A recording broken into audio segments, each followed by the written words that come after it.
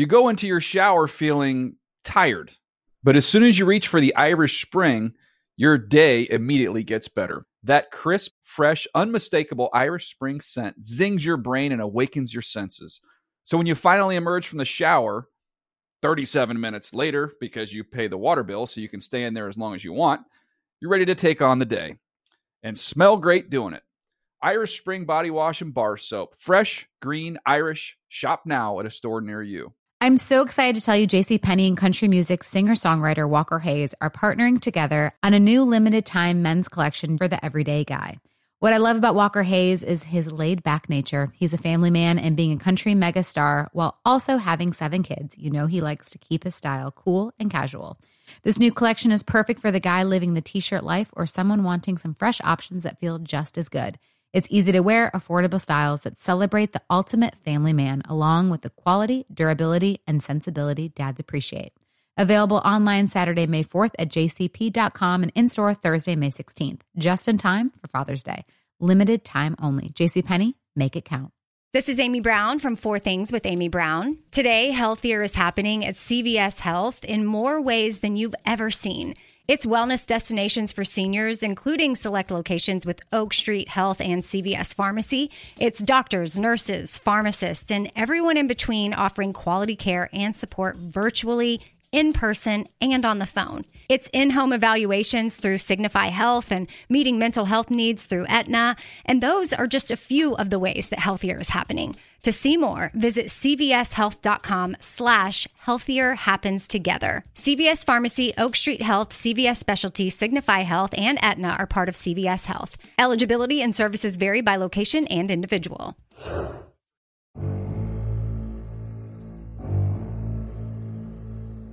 Welcome to NFL Films Tales from the Vault. I'm your host, Andrea Kramer. This podcast, for those of you who haven't tuned in before, and if that's the case, where have you been?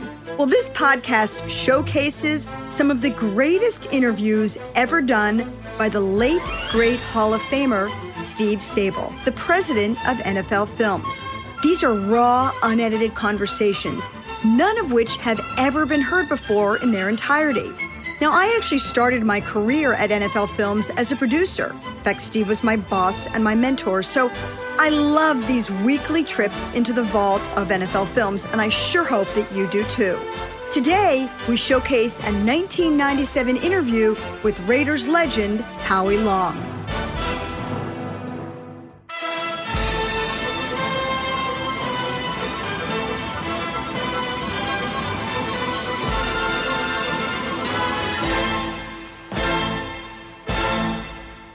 When Howie Long retired from the Raiders in 1993, he was at the top of his game.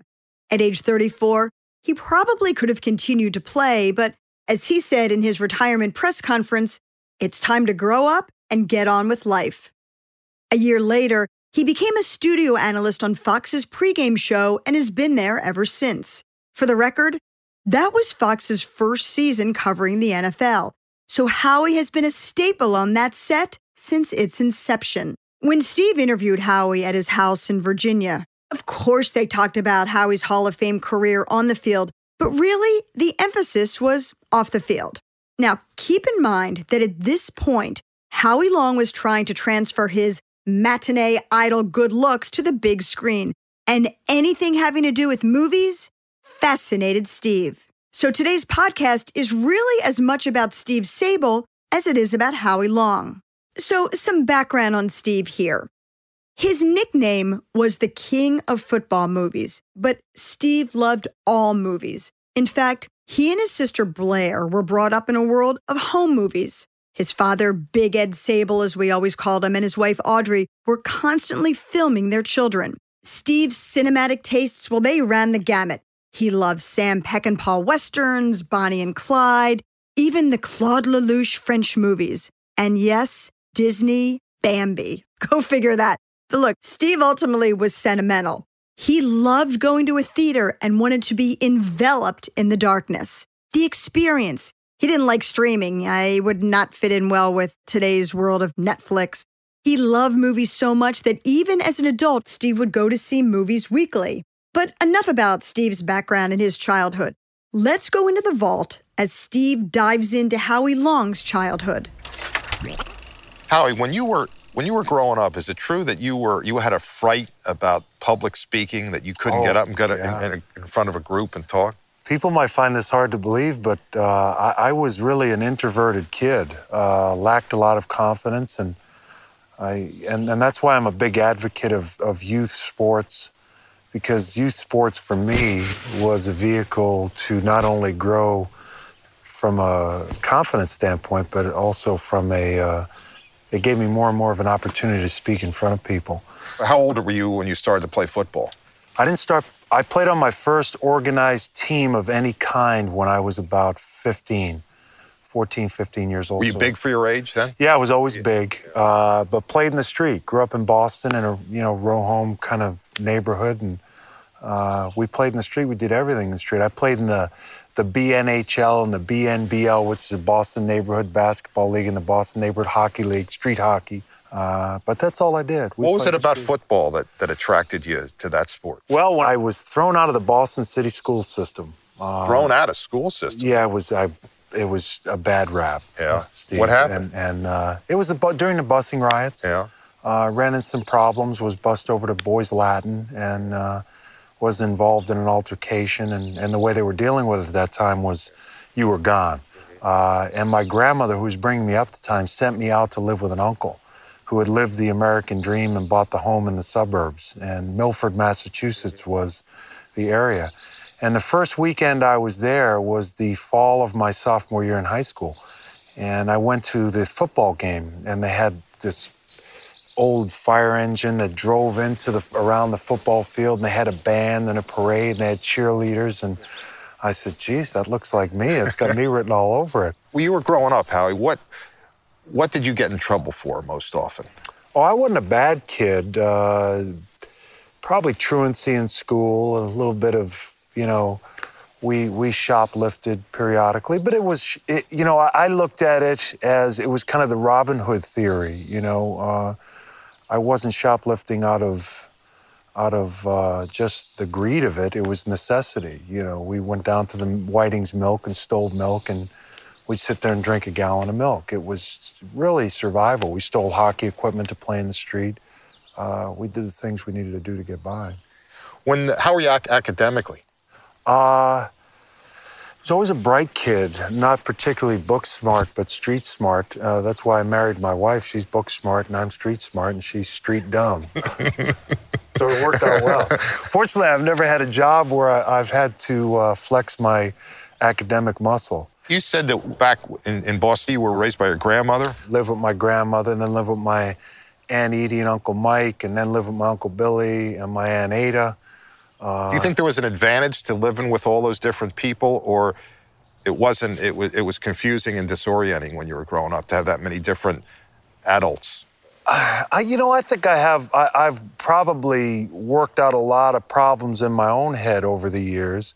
I could have went in a lot of different directions. I was very fortunate, and now that I'm 37 years old and I have 3 kids of my own, I know what a sacrifice it was for my Uncle Billy, who was basically making ends meet with 2 kids and 2 adopted children. We weren't eating much. How did you get to weigh 280 pounds? I'll tell you what happened. We ate macaroni. My Aunt Ada doesn't like to hear this, but we were eating that 49 cents a box macaroni and cheese. The government cheese? That every night, and it was every other night. And they were doing everything they could to make ends meet. And that summer, I went down to Philadelphia and lived in Philadelphia and got to eat everything. Cheesesteaks. Everything in sight. I went from 221 to 272 in one summer. I went from tight end to nose guard that summer. Yeah.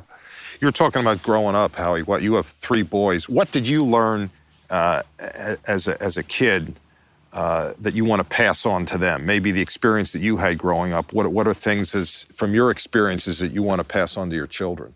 It's very difficult because I've done well, and they don't want for anything.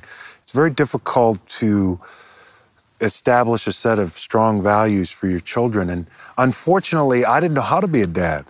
I didn't have one around most of my childhood.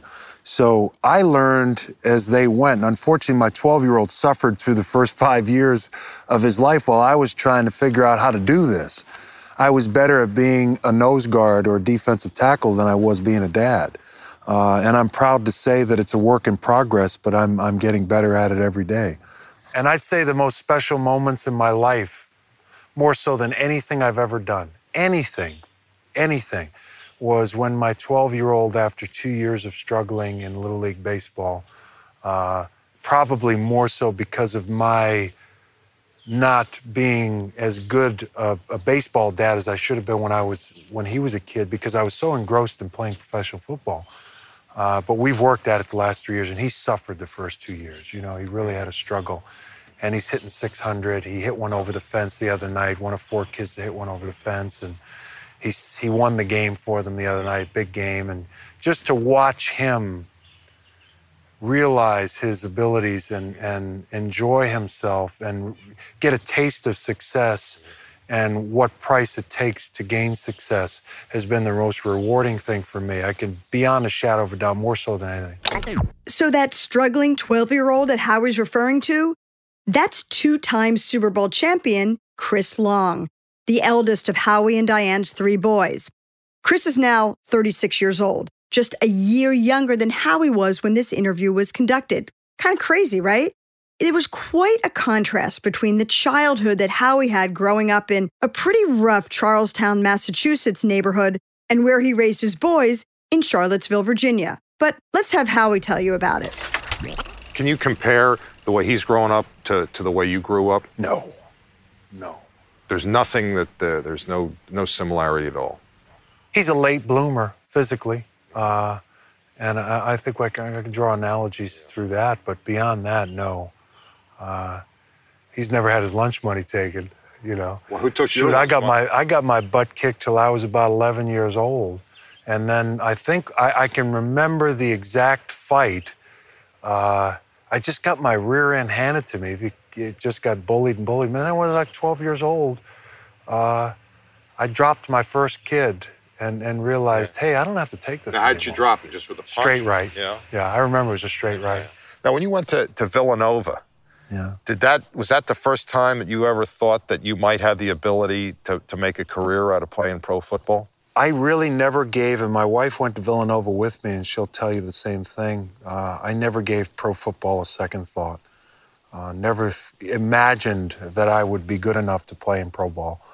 What happened was a player was injured in the Blue-Gray All-Star game. Matter of fact, I missed the final 3 games in my senior year in football. I was, once again, expelled from school. No, I was in an off-campus altercation in Philadelphia. Now, what's an altercation mean? It's a fight. Okay.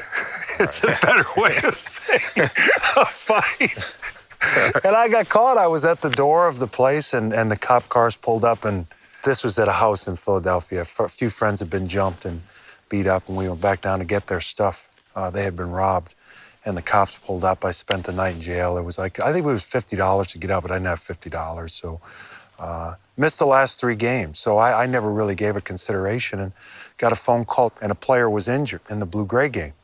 And I was called down to substitute for this player and played against a guy from Texas A&M and won the MVP, had a big game. Jimmy Johnson was the coach. You're not supposed to rush the punter. And I rushed the punter, blocked the punt, we scored a touchdown, and you know, Jimmy wasn't real upset that we won. Jimmy liked to win. Well, now, when was the first inkling that you were going to get a tryout in the NFL, or that the NFL was interested in you? Did somebody call you? It was the Blue-Gray game. Suddenly, I think what scouts try to do, and you know, you can understand what they're doing to a certain extent because it's their rear end on the line if they recommend a kid from Villanova who's had less than a stellar career at Villanova and had all the physical talents, you know, run the 40, the vertical jump, and do all those things that really make no difference. What was the most unusual workout that you had? Probably when the guy from the Colts came by and ran me on the front lawn of my dorm on a Sunday morning at like 9 a.m., knocked on my door, woke me up. I didn't have any cleats. He didn't care. He had a girl in the car. Really what they were doing was they were just doing their job, checking off. Yeah, I worked him out. You know, I remember the one guy who ended up with the Raiders as a personnel guy, worked for one of the combines, and you always had to find a way as a scout to cover your rear end. Runs great vertical jump, doesn't use his hands well, lacks toughness. This was the one guy. And I said, geez, if he could have said That's what they said about you? If he could have said anything, I never lacked toughness. That wasn't the problem. Maybe I couldn't find the ball, or maybe I wasn't as dedicated as I should have been when I was younger. But a Raider scout said in the scouting report that... No, not a Raider scout. He worked for one of the combines, like Blesto. What are the name of those combines? Yeah, that's right. Blesto, and I forget. Yeah. And I jumped his ass when he came to the Raiders. I jumped his ass. I tore him up and down. I mean, if it was anything, the first 2 years, I think, with the Raiders, I was 68-0 in practice. What do you mean? You had to fight. Yeah. I wasn't a good football player. I was a self-made football player. I was getting blocked on a daily basis, and the only way I knew to compete was to fight. And I just survived. Survival really seemed to be a common theme for the early part of Howie Long's life and career. I guess that's just the mentality of a fighter. And when I say fighter, I'm not just referring to Howie's altercations, if you will. In 1981, while he was in college at Villanova, Long was a boxer and won the Northern Collegiate Heavyweight Championship. Yes, folks, that really does exist. We didn't make that up. When we come back, Steve and Howie delve into Howie's time with the Raiders and talk about the only man that ever intimidated him, but not physically. You go into your shower feeling tired, but as soon as you reach for the Irish Spring, your day immediately gets better. That crisp, fresh, unmistakable Irish Spring scent zings your brain and awakens your senses. So when you finally emerge from the shower, 37 minutes later, because you pay the water bill so you can stay in there as long as you want, you're ready to take on the day. And smell great doing it.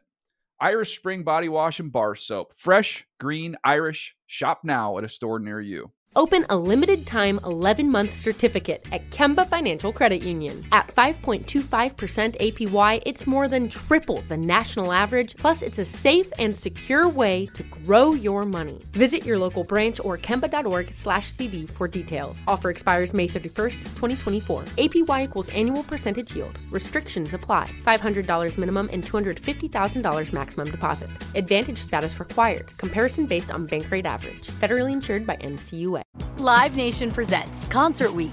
Now through May 14th, get $25 tickets to over 5,000 shows. That's up to 75% off a summer full of your favorite artists like 21 Savage, Alanis Morissette, Cage the Elephant, Celeste Barber, Dierks Bentley, Fade, Hootie and the Blowfish, Janet Jackson, Kids Bop Kids, Meghan Trainor, Peso Pluma, Sarah McLachlan. Get tickets to more than 5,000 summer shows for just $25.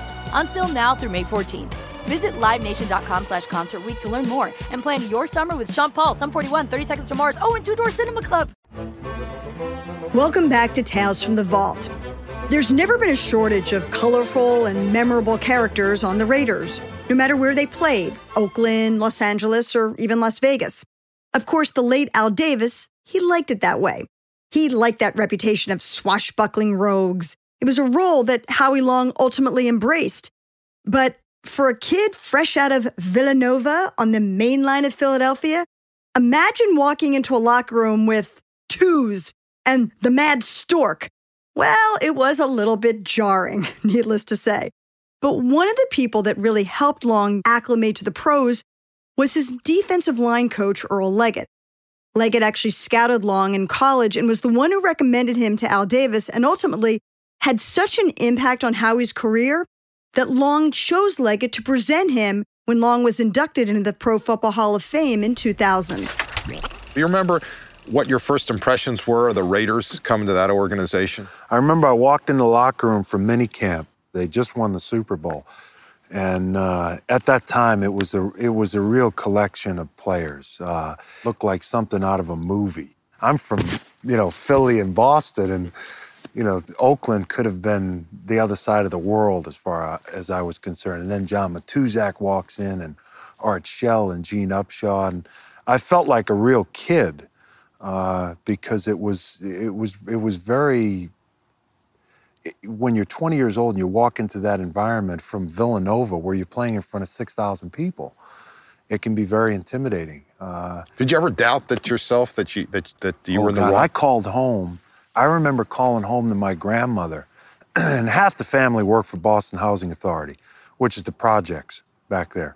And half the family worked through my Uncle Mike, who has since passed away. My Uncle Mike was the first one, and he was there for 30 years, and he got my dad a job, and then he got my Uncle Billy a job, and so on and so on. And I called home to my grandmother, and I said, tell Uncle Mike I might need a job. This was in minicamp, because I was never more sore, never more beat up. Earl Leggett took me to another level of physical commitment that I had never been to. As far as I was concerned, it was space. I'd never been there. He challenged me physically, mentally. He made me a football player. What about your first meeting with Al Davis? Really didn't know much about him. Wasn't really a pro football expert. Found him to be a real character. Seemed to be a man. It was the first time I'd ever been around someone who wasn't physical, who was intimidating. You know what I mean? Yeah. It was kind of Marlon Perkins' Wild Kingdom, where I came from, you know, where the big, strong survived and they were the intimidating people. Well, here was this guy who really wasn't anything physically, but was very intimidating. What made him intimidating? He had an aura about him. I jokingly called him Darth Vader. He could choke you from 3 rooms over. You know, he had that air about him. He was a very powerful man. Obviously, you took a lot of pride in your toughness, but was there ever a game where you just took a real old-fashioned ass whooping? I took a real old-fashioned ass whooping in 1982 from a guy named Jackie Slater. Jackie Slater took me to school. I had no idea what I was doing. And he had the mental toughness, he had the physical toughness, he had the veteran savvy, he knew what he was doing. He was a true all-pro. And from that game on, every time I played Jackie Slater, I was after his rear end. You know, you gotta answer the bell. You gotta answer the bell. Jackie took me to school, and I should thank Jackie for that. Jackie woke me up. When you say he took you to school, what do you mean? Oh, he knocked me every way but, you know, out of the stadium. If it was a draw, I'd be sprinting up the field as if it were a pass, and he'd hit me with that left club, and he'd club you in the head. And if you weren't prepared to play, you got gobbled up. You got eaten alive. You better bring it, or you're going to get your ass handed to you. And you're going to get embarrassed, not just get your ass handed to you, embarrassed. Jackie'd kick you, he'd bite you, he'd do whatever it took. And after that, I kicked Jackie, bit Jackie, clubbed him in the head, and got after his rear end.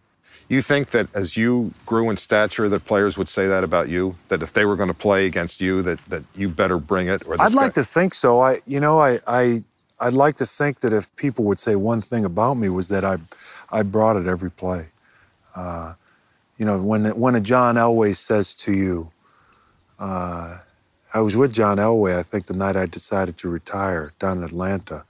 And we had had a couple beers. It was maybe 5 in the morning. And the bar had closed, and they locked us in the place, I remember.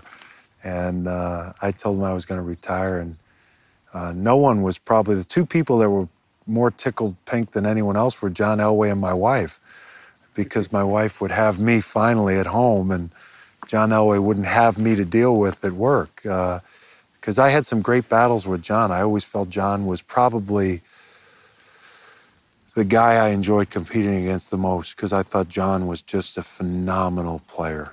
Phenomenal player, phenomenal leader. He just found a way to do it. If there's a guy that deserves a ring, it's him. When you were at the height of your career and a scouting report had been written on you, what do you think it would say? The game, in my mind, has changed a little bit in recent years, where it's become so specialized. I took a great deal of pride in playing every conceivable situation there was to the best of my abilities. I tried to take no plays off. And my mindset was, when I played, that I'm going to get blocked, but I'm going to bring it every single play. And I did that. One coach said to me one time that the thing you'll regret most when you leave the game is if you don't give it everything you have. And I have no regrets. I gave everything I had, was a total football player, not as talented as a lot of guys, but I brought it every play and asked no quarters and gave no quarters.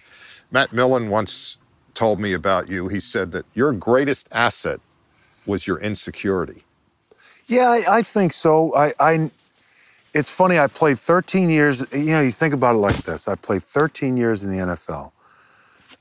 I went to 8 Pro Bowls. I was on one of the 2 defensive ends on the all-decade team.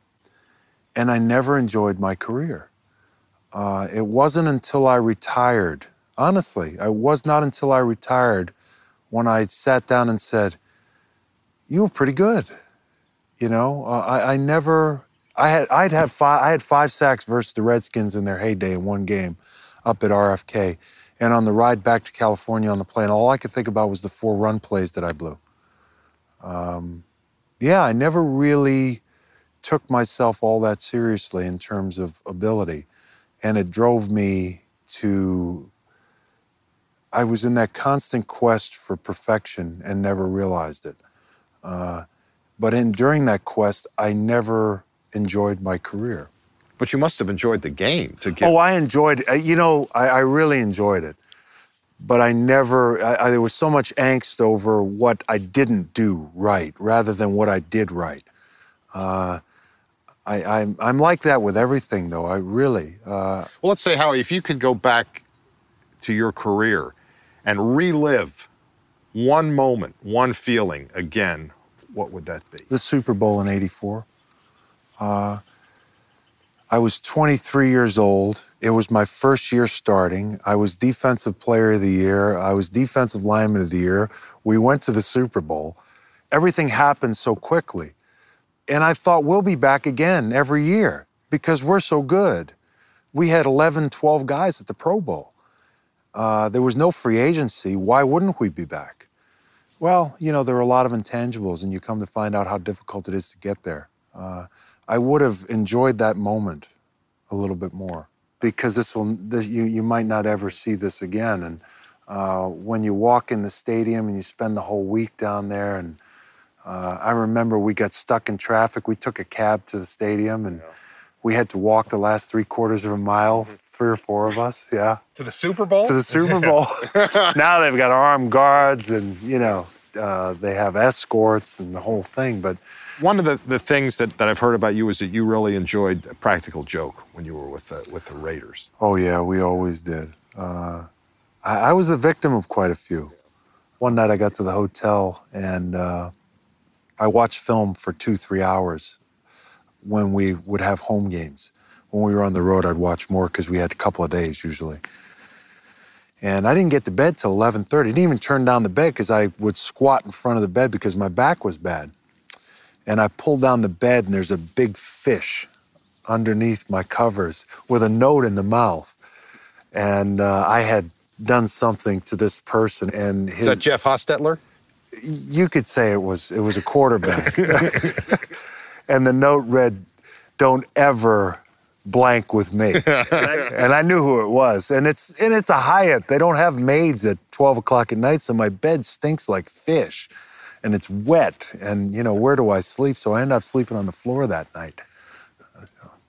Yeah, I had taken part in quite a few. Now, when you used to travel, somebody told me that you wouldn't use your real name. No. Why not? I stayed under... the NFL makes it very difficult for you to relax on the road because they publish the hotels you stay in. As you well know, you get the black book through the NFL, and it lists the hotel where you're staying, and there's 100 people in the lobby, and everyone wants to talk to player A, player B, or player C. So you get the call from down at the bar, "Hey, Howie, come on down and have a beer. You remember me?" You know, which is fine, but I have an agenda when I go on the road. My agenda was I had my VCR under my arm. I packed my own VCR. I'd take my tapes. I'd get my room. When you say your tapes, these are football tapes. Football tapes. Yeah. And I would watch hours of additional tape review.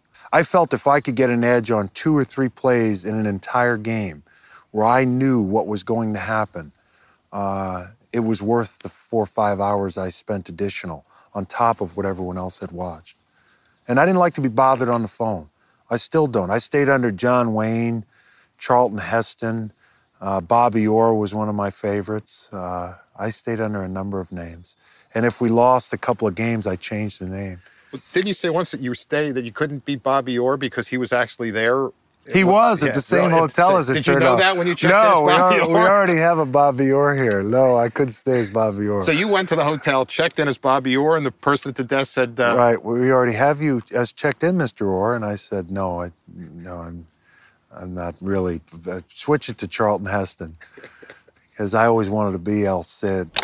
Let me jump in here with a little Celluloid 101, an old movie history lesson for our younger audience. El Cid is a 1961 classic old movie with Charlton Heston and Sophia Loren. Now, if you don't know who they are, just Google them, okay? Well, anyway, Charlton Heston was known for these big, epic movies, The Ten Commandments, Ben-Hur, and in most of his movies, he played these larger-than-life figures. El Cid was a sword-swinging knight. You know, the hero that got the girl. That was who Howie wanted to be. El Cid was probably the movie that changed the way I looked at movies, with Sophia Loren and Charlton Heston. That part at the end. Oh, they mount him up on the horse, and the gates open up, and, he marches out. They're outnumbered 20-1, and the army's retreating. Who was he fighting? The Mahdi, right? Yeah, the Mahdi. Some guys with odd-shaped swords. I don't know. But they say he's still riding on the beach there in Spain, yeah. He was my favorite, Charlton Heston. When I met him, it was a real thrill. As I warned you at the top of the podcast, this episode is as enlightening about Steve Sabol as it is about Howie Long. And there is plenty more movie talk yet to come. When we come back, Steve and Howie get into Howie's movie career. You mean you just thought he was a TV star? Well, let's just say that this interview took place at the peak of Howie Long's movie career. You go into your shower feeling tired, but as soon as you reach for the Irish Spring, your day immediately gets better. That crisp, fresh, unmistakable Irish Spring scent zings your brain and awakens your senses. So when you finally emerge from the shower, 37 minutes later, because you pay the water bill so you can stay in there as long as you want, you're ready to take on the day and smell great doing it. Irish Spring Body Wash and Bar Soap. Fresh, green, Irish. Shop now at a store near you. Open a limited-time 11-month certificate at Kemba Financial Credit Union. At 5.25% APY, it's more than triple the national average, plus it's a safe and secure way to grow your money. Visit your local branch or kemba.org/cb for details. Offer expires May 31st, 2024. APY equals annual percentage yield. Restrictions apply. $500 minimum and $250,000 maximum deposit. Advantage status required. Comparison based on bank rate average. Federally insured by NCUA. Live Nation presents Concert Week. Now through May 14th, get $25 tickets to over 5,000 shows. That's up to 75% off a summer full of your favorite artists like 21 Savage, Alanis Morissette, Cage the Elephant, Celeste Barber, Dierks Bentley, Fade, Hootie and the Blowfish, Janet Jackson, Kids Bop Kids, Meghan Trainor, Peso Pluma, Sarah McLachlan. Get tickets to more than 5,000 summer shows for just $25. Until now through May 14th. Visit LiveNation.com/Concert Week to learn more and plan your summer with Sean Paul, Sum 41, 30 Seconds to Mars, and Two Door Cinema Club. The first mainstream movie Howie Long was in was called Broken Arrow. You know, the classic 90s action movie. Lots of explosions, one-liners, a plot to blow up the world, the standard stuff. It was directed by John Woo and starred John Travolta and Christian Slater and Howie Long. So Travolta was the primary bad guy, and Howie partnered with him and against Christian Slater. Not to be confused with Hall of Fame tackle Jackie Slater, who was 6'5", 336 pounds, and gave Howie his biggest ass whooping of his career. We're talking about 5'9", 165-pound Christian Slater. This is only relevant because, spoiler alert, if you're going to go back and find Broken Arrow and try to stream it, it was Slater who kills off Howie's character by throwing him off a moving train. Like that could ever happen in real life? Now, Do you feel strange about being asked to be a villain in the movies? I mean, when in Broken Arrow... A lot of people had a problem with that. Who had a problem? Just the public, going through airports or whatever. Yeah. I've never... What do you mean, what, somebody come up to you? Yeah, and say, you were great in Broken Arrow, but, this bad guy stuff, I don't know, It really doesn't fit me real well.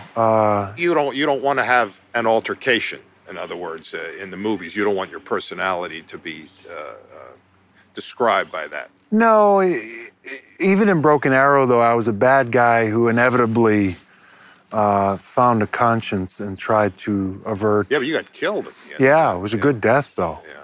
My old man had a real problem with that. So did my kid. That Christian Slater had whipped my butt. What scene would we be able to see your game face in Broken Arrow? I did a lot of lurking in the background because John Travolta was the star. They said I had 8 lines. I got away with, I think I had maybe 9. Well, weren't you supposed to get killed off in that movie early? I was supposed to get killed off, yeah. John Woo was very kind to me. I was supposed to be there for 4 weeks, and my wife had her game face on when I called her and told her I wouldn't be home for another 3 months. It was a long movie. Well, how come they decided to let you live because you were doing that? John, I had never been on a movie set, had never taken an acting lesson. And I said to my wife, I said, this is the biggest scam I've pulled off yet. I mean, it's just remarkable that I'm here. I'm sitting in a car, here I am with John Travolta in a car. And we do the first scene we're doing together. And he says, hey, that was pretty good. He said, what have you done before? I said, nothing. And he said, well, where'd you study? I said, I haven't. I said, I'm studying right now. I'm watching you. But like I said, you draw from other people. He seemed pretty good, so I'll try to do what he does. Why do you want to be an actor now? Why? It's another challenge. It's something to either succeed at or fail. You need that fix. I need that fix. I need the fix of another challenge. The broadcasting was a challenge to me. And I wanted to go in and I knew what I wanted to do. I wanted to be in the studio. I didn't want to be doing games. I wanted to be in the studio. I wanted to have the opportunity to be on camera and succeed in that aspect of television work. And then I knew I wanted to be in the movies. I wanted to be in the movies since I was a kid, though. My life has been just a ride. And I don't necessarily know where it's going, but I'm enjoying the ride. I never know. I didn't ask to be in the movies. I didn't ask to be in the NFL. I didn't ask to go into broadcasting. That was the only thing I ever really wanted to do, was be in the movies. What's the toughest thing about being an actor? The toughest, is it memorizing your lines, or is it, being able to, like, if we were doing a scene right now and you had to cry? The toughest thing for me is probably, and this sounds simple, but it's the time commitment. It's being away from home. That's the hardest thing, trying to balance family, the television end, and the film end. See, I have a window to work between January and a little bit into September, maybe. And that's my window. It looks like next January, I'll do one film, and then right away in June, I'll do another film. And then I'll go right into flying across the country 22 times. Have you gone to any school or anything now to learn about acting? Has anybody... I remember when I came... Have you gone to, like, Lee Strasberg's No, I'll tell you method acting? This is a funny story. The acting coach, I go to do Broken Arrow. And this acting coach they sent, she walked up and introduced herself. Hi, I'm so-and-so, and I'm here to work with the actors and, for some of because there's a lot of some tough scenes in this movie. And I'm thinking to myself, I'm looking around. Here's John Travolta, here's Christian Slater. Who's she going to be working with? She's here to work with me. She's trying to make me feel like she's here to work with everybody. But I mean, I'm sure she's going by John Travolta's room and working with him at night.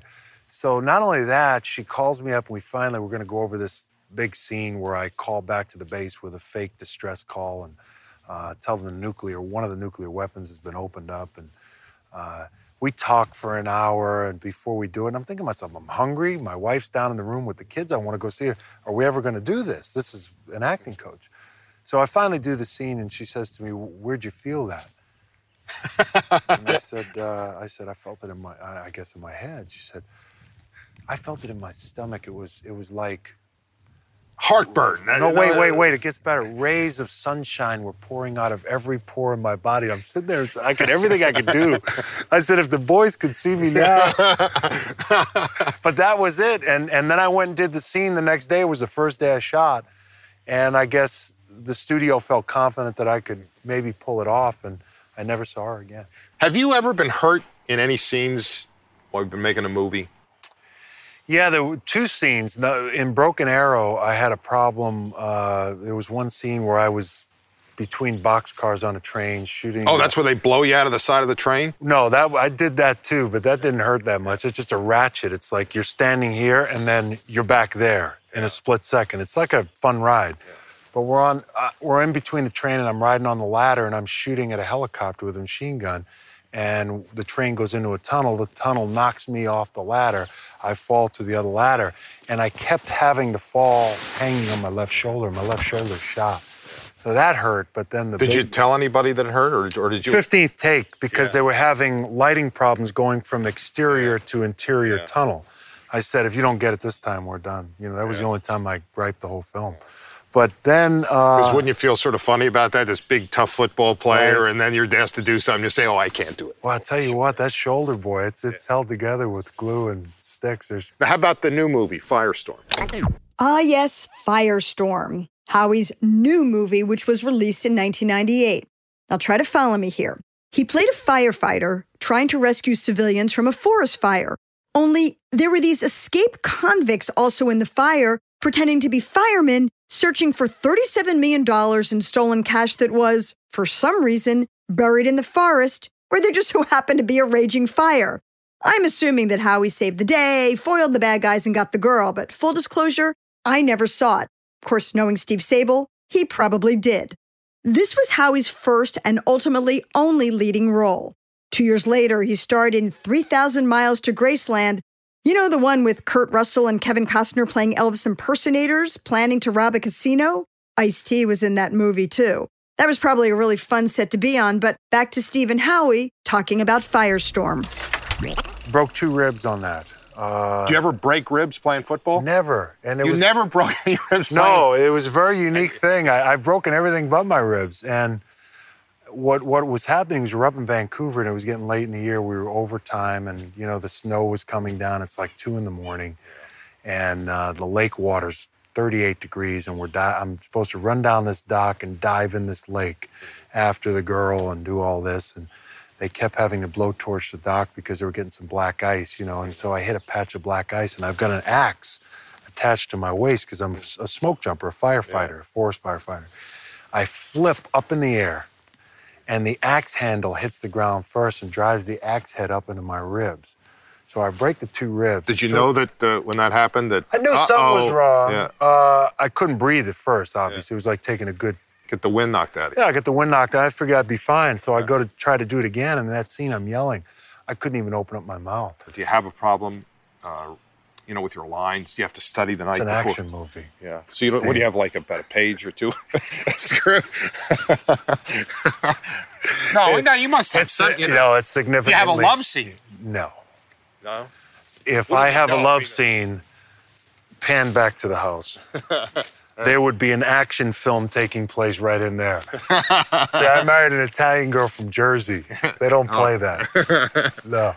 So now what's after Firestorm? What's next? I just signed on to do a picture with Morgan Creek called Field Test, which is kind of the Dirty Dozen meets Predator on steroids.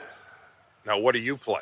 I'm the lead. I don't know, is it the Predator or the what? The lead military guy who goes into this island on a test mission and against this mutant that the government has invented for jungle warfare. Rather than send our troops in, they try to come up with this ultimate killing machine. And unbeknownst to us, we're part of the test. Have you ever met Arnold Schwarzenegger? Yes. Now, how much bigger are you than he is? I don't know. You know, everyone seems to be the same. I don't look at people as being, oh, he's 5'8" or he's 5'10". But he's not as tall as you. He's about 6 feet tall, I'd say. So is Arnold Schwarzenegger about my height? No, you're taller than Arnold, I would say. You're that? Yeah. Really? But he has much bigger arms. Well, I don't know. He works his arms quite a bit. I work my arms. Yeah, he looks good. So, but do you ever see yourself in that kind of a... I don't think Arnold's ever had a cheesesteak hoagie.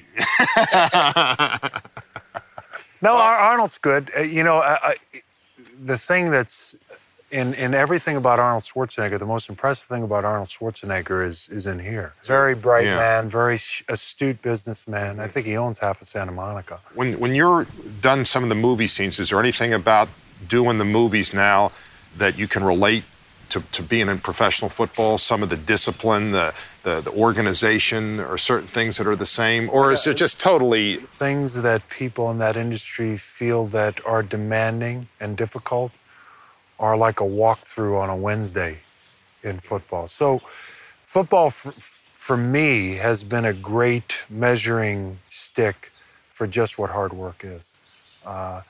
Sure, I can take a lot of the discipline that I had in football and translate that into both television and also into movies, but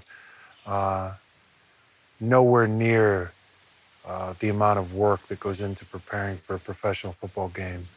You can't even compare the two. There's no comparison. Okay, that's it. We got it. Well, I'm actually getting the last word here on the Howie Long interview because, listen, I love the podcast form, but you do miss out on some visuals. So I want to tell you what that last scene looked like when Howie and Steve were talking about Arnold Schwarzenegger. As they're talking about Arnold's arms, Steve was actually flexing for Howie Long. Now, what many of you may not know about Steve Sabol, and I told you we were going to learn as much about Steve Sabol maybe as we were about Howie Long in this episode, Steve was a champion bodybuilder. In 1965, he was crowned Mr. Philadelphia, and the photo of it is still hanging in his office at NFL Films. Steve's bodybuilding career didn't exactly take off, just like Howie's movie career didn't turn out as he probably hoped. Firestorm, as the Rotten Tomatoes critics' consensus put it, quote, failed to ignite Long's career or anything else for that matter. Ouch. There's no Oscar for him and probably won't ever be one. But that's okay because he's in his 28th season on Fox. He's been nominated for an Emmy 13 times, and not long after this interview was conducted, he won the award for Best Studio Analyst. Next week, our trip into the vault finds Steve sitting with the Hall of Famer who manned the middle of the great Chicago Bears defense, Mike Singletary. Thanks for listening. I hope you'll join us next time. I'm Andrea Kramer.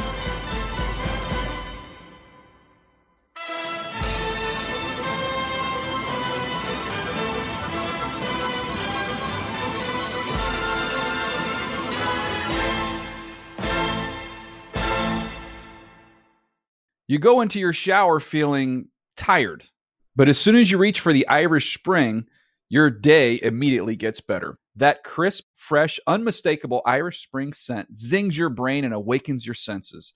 So when you finally emerge from the shower, 37 minutes later, because you pay the water bill so you can stay in there as long as you want, you're ready to take on the day and smell great doing it.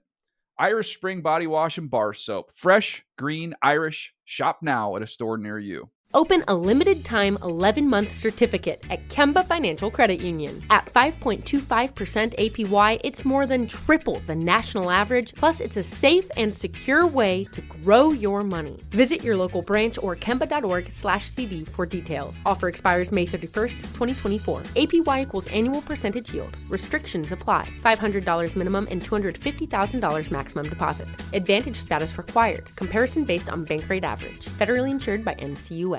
Live Nation presents Concert Week.